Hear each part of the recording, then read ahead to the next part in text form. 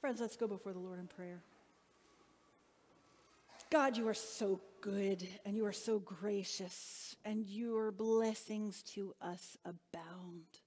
I thank you so much for our band and for the love that they have for you, Lord, that clearly spills from their hearts in the form of song. I thank you, Lord, that you move us by using your very children.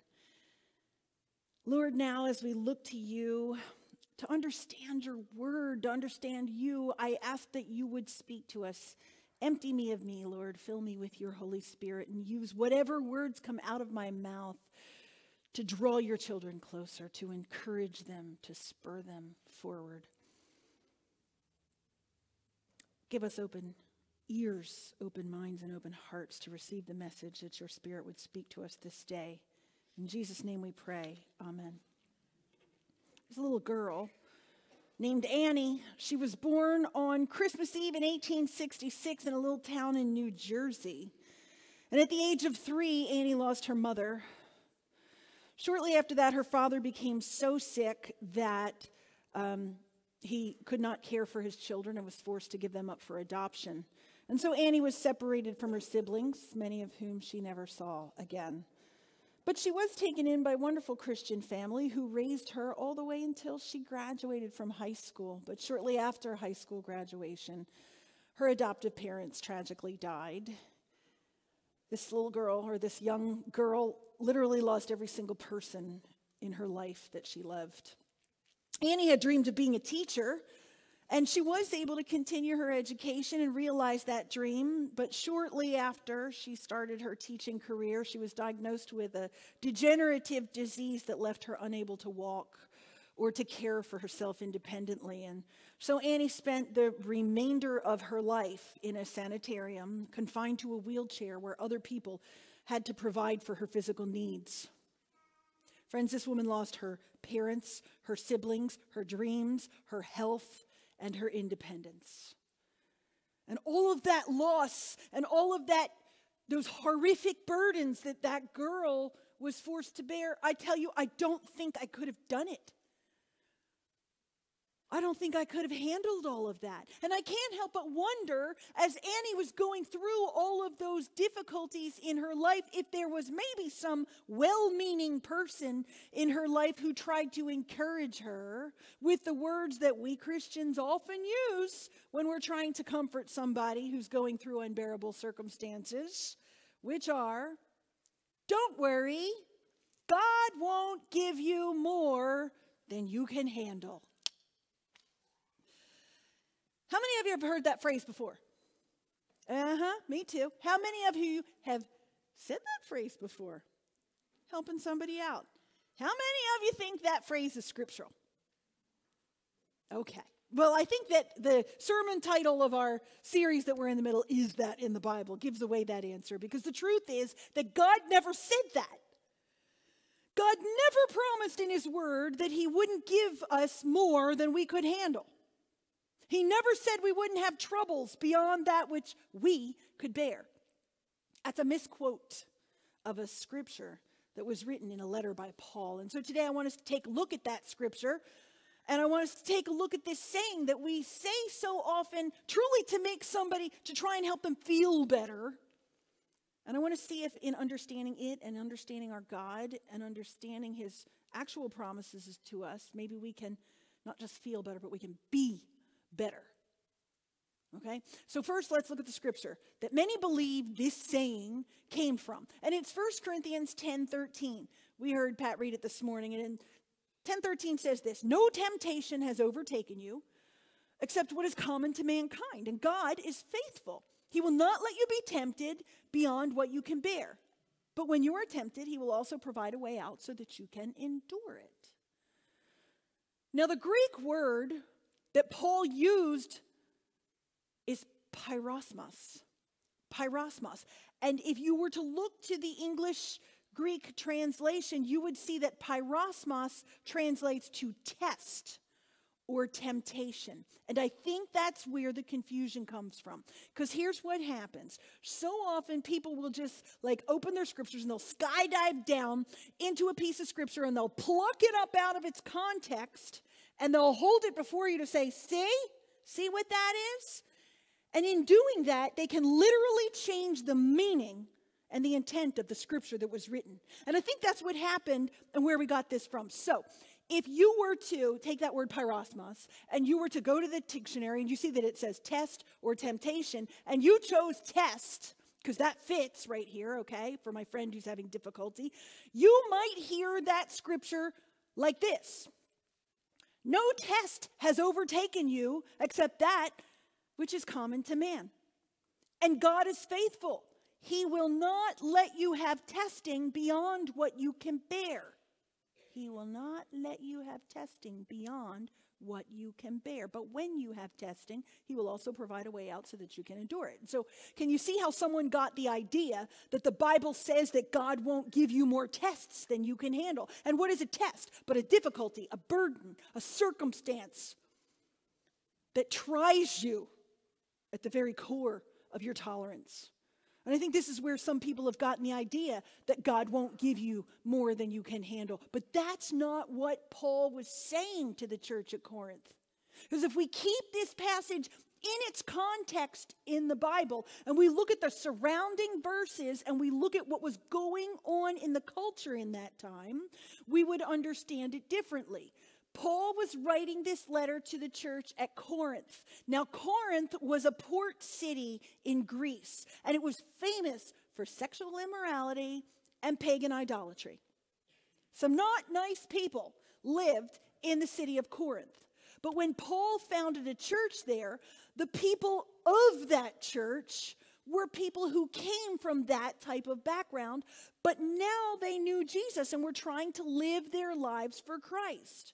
But even though these people were trying to live their lives for Christ, all of those temptations were still around them. And so the temptation to fall back into those things and therefore sin was great.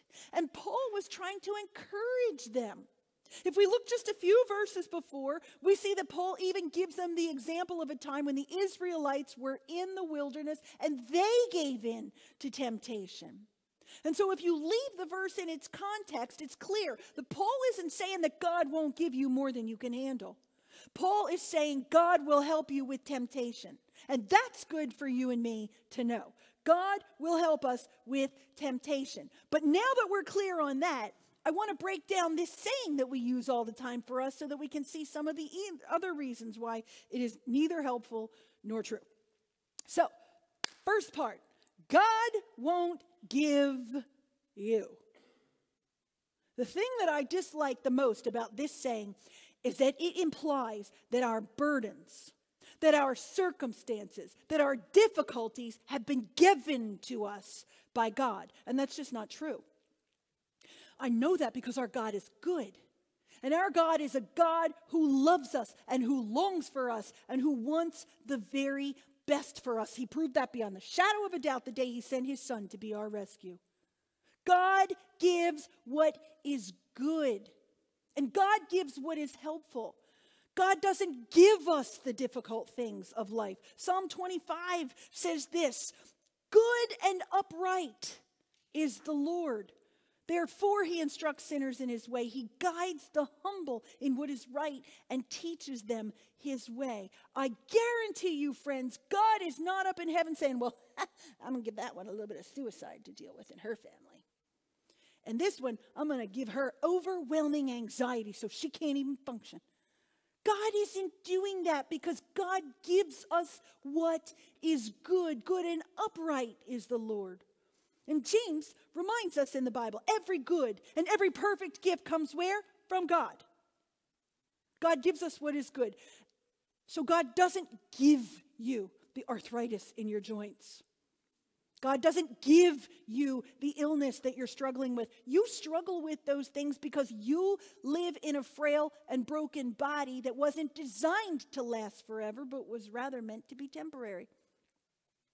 And God didn't give you the financial struggles. Someone wasn't responsible with the money, and so the result is financial difficulty. God doesn't give us anxiety. He doesn't give us depression. He doesn't give us feelings of being lost. Those things happen because of the circumstances of the world that we live in, plus, coupled with the undue pressure we put on ourselves to always be the one to handle it. How many of you handle it? I always have to be the one to handle it. I always have to be the one to handle it. But friends, we live in broken bodies, in a broken world, where people sometimes break one another with the things that we do. And often the result of all of that are the circumstances and the burdens that we ourselves cannot bear. But God didn't give us those things. That happened. And God didn't ever promise that there wouldn't be terrible circumstances in the lives of his people. In fact, Jesus promised just the opposite. Jesus said, in this world, what? You will have trouble. In this world, you will have trouble, Jesus said. But who can tell me the very next statement out of his mouth? Anyone? But take heart. I've overcome the world. Jesus didn't say, in this world, you have trouble, so good luck to you, better you than me. Deal with all that. No. He said, I have overcome the world. I have overcome the troubles. I have overcome even death on your behalf, so you don't have to handle any of it on your own. Yes, you're going to have troubles, Jesus said. And yes, I am bigger and better and stronger than any trouble you will ever have. And so, friends, that's good news because the pressure is off of you and me. You don't have to handle it all on your own. God won't give you more than you can handle. Let me tell you a story. There is no such thing as a burden that he can't handle. So we're good. Trouble's going to come. It is. You're going to face illness. You're going to be betrayed by somebody that you care about.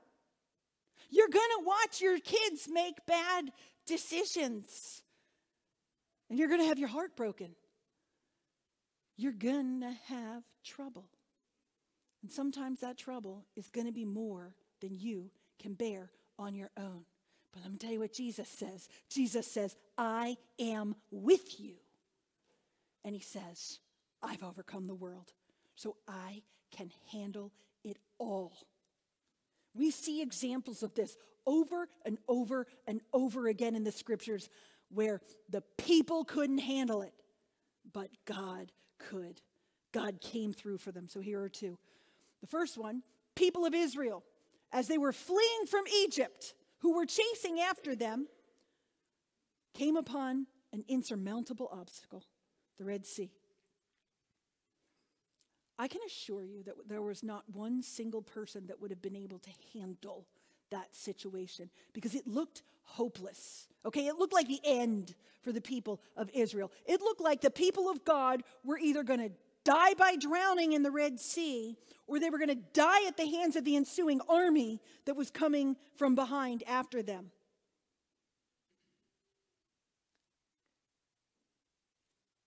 You think that was more than they could handle? Yeah, I do too. I do too. Do you think that was more than God could handle? Absolutely not. It was not more than God could handle, and God provided a way, didn't he? He took the impossible and he made it possible. He took a situation that was utterly hopeless and he gave his people hope. God took what Israel couldn't handle and God handled it. And let's not forget, this is so important for you and me to remember, that God used one of them, that would be Moses, to help the others overcome that impossible burden. Example number 2. How about the disciples when they were standing there looking at 5,000 hungry men and their families, and all they had to feed them with was little boy's lunch. Okay, 5 little rolls and 2 sardines. More than they could handle? Yeah, it was. More than God could handle? No way. Because Jesus took that little boy's lunch and he blessed it and he put it in the hands of the disciples who, through God's power and blessing, fed every single one of those people. God handled what the disciples couldn't, and he used the disciples in the handling of that impossible circumstance. I could go on and on. There's so many in the Bible, but you get the point, right? When you can't handle it, God can. God can, and God does. And so I wonder how many of us can look back at the times of our lives and see that God did, in fact, help us through unbearable things. That's been a theme of my life. I can't, but God can. I can't on my own, but God places somebody in my midst and in my path who can help me do it and help me make a way where I couldn't see that there was a way. I couldn't, and then suddenly, because of God, I could, and I did. How about you? There's one more thing that I want to do with this phrase. Remember, we often say it because we want those who are struggling to feel better. But I want us not just to feel better, friends. I want us to be better. And how do we do that? 3 simple things that we can do when life circumstances are greater than we can bear on our own. The first one is this: depend on God's presence. There is a very great danger that befalls you and me when we're able to handle all of our trials and our difficulties on our own, because we start to depend on ourselves. The bills need to be paid? Okay, I'll just bang out a couple of shifts of overtime, make a few extra bucks. The kids get into trouble? Okay, I'll just go schmooze it over with the teacher and make sure everything's going to be okay. When something goes wrong, I'll just have to fix it, right? That's me. But what happens when you can't fix it? What happens when you lose your child? What happens when you get the news that someone you love is diagnosed with terminal cancer? What happens when you are literally crushed under the weight of intense suffering? What happens when you can't fix it? I'll tell you what happens. That's when we depend on God and not on ourselves. When all the things are going just great, and when we're able to handle our problems on our own, we forget about the God who loves us and who longs for us. But when things seem unbearable, when things are impossible and obstacles and circumstances are insurmountable, that's when we turn to God. That's when we remember that there's a God who's waiting, and that there is a God who has promised that he will be with us during those unbearable times. He said, I will be with you. I will strengthen you. I will uphold you with my righteous right hand. And sometimes, friends, it's only when we can't handle things on our own that we remember to turn to and depend on our Father in heaven. The Apostle Paul spoke about a thorn in his side, and we don't believe it was a literal thorn in his side. We believe that it was a circumstance or a thing, an affliction that Paul had to deal with, and he just couldn't bear it on his own. And the Bible tells us that 3 times Paul begged God to take it away. And it was not taken away, it was not removed. But in the midst of all of that bearing of an unbearable burden, Paul learned to fully depend on his God. So that later he wrote, when I am weak, then I am strong. And I believe that what Paul was telling the church is that when Paul depended on Paul, he was weak and he failed. But when Paul stopped depending on Paul and Paul started depending on God, Paul was strong in the power and the might of God, because what Paul couldn't handle, God could. Psalm 145 reminds us that the Lord is near to all who call on him. Friends, we just got to remember to call on him. Stop depending on me and start calling on him. Psalm 23 reminds us that even though we go through the darkest valley, we don't have to be afraid because he goes with us. You and I can be better when our circumstances are unbearable, when we depend on God's presence with us. Because when I depend on God, he will walk with me. And when I depend on God, he will sustain me. And when I depend on God, he will call me close. And when I depend on God, he will comfort me. And he will draw me near. And he will remind me that I am his beloved and that he is good, even in the midst of unbearable things.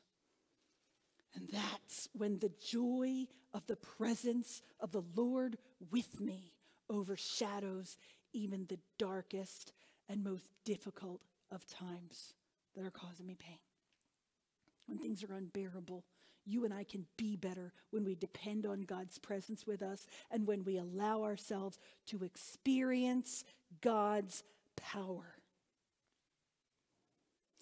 What a sight it must have been for the people of Israel when they were standing there with the waters of the Red Sea before them and the onslaught of armed Egyptian soldiers behind them, when suddenly the sea just stood up and parted for them, making a way where there had been none. It was God's power at work in their situation that opened a new path and that brought them hope in a hopeless situation. Those people experienced the power of our God. And I can only imagine what it was like for the followers of Jesus, what they must have felt having buried their beloved 3 days earlier in a tomb that was covered by a great stone. He had been their hope. And they thought that he was the one that was going to fix all their problems with Rome, but their hope was dead. Or was he? He was not. He was not, because by the great power of God, our Lord Jesus was raised from the dead on the third day. And when he was, every single trial, every single difficulty, every single unbearable circumstance became bearable and was rendered useless against us. Death was defeated. Sin was overcome. And suddenly our future became secure, all by the power of God in the face of circumstances that we couldn't handle. And that's the same power that will carry you through the burdens of your life. It's the same power that will make a way when you thought there was none. And it's that same power that will take all things in your life and work them for the good. When you and I can't bear it anymore, that's when we experience the power of God in our lives to bear and to continue on and to fight and to find a way. When you and I just can't, that's the time when God places someone in our path who will help us. Remember, God used Moses to help the people of Israel. Moses didn't act in Moses' power, right? He acted in the power of God. And God used the disciples to feed the hungry. They didn't act in their own power. They acted in the power and the prompting of God. I'll never forget the day my life changed. It was several years ago. And I had the opportunity to talk to a teenage kid who was so dear to me, who was at the end of his rope and who couldn't bear anymore. And God allowed me to have a conversation with that boy, and words came out of my mouth that were not my words, but they were God's words. And I experienced God's power at work in the midst of a difficult circumstance. And what God did in me on that day was incredible. And it was powerful because God does great things in us when we allow his power to flow through us. Which brings me to the third way that you and I can be better when circumstances or have been unbearable. And that is to be God's ambassador. Last year on a youth retreat, our kids heard the testimony of a man named Nick Vujicic. He was born without arms or legs. There he is. He knew that there was never any hope that he was going to get any arms or legs. And he was mocked and he was ridiculed as a kid because he looked different. And he was told he would never be able to play sports. I will tell you, you should see that man surf. He surfs and he swims and he plays soccer. He was told that he would never hold a job or that he would never even be able to hold his wife's hand, were he lucky enough to get one, because he had no arms and no legs. And it was more than that little kid could bear. So as a teenager, he tried to take his own life. But guess what? Without arms and legs, he wasn't even able to carry that out. And so then, by the grace of God, Nick found the Lord. And God placed people in Nick's life who encouraged him, who helped him, who spurred him forward and pointed him in the direction of God. And then Nick found that God gave Nick a voice that could speak from the depths of disappointment and hopelessness and bring hope to teenagers who feel like they're not good enough or they're not going to make it through.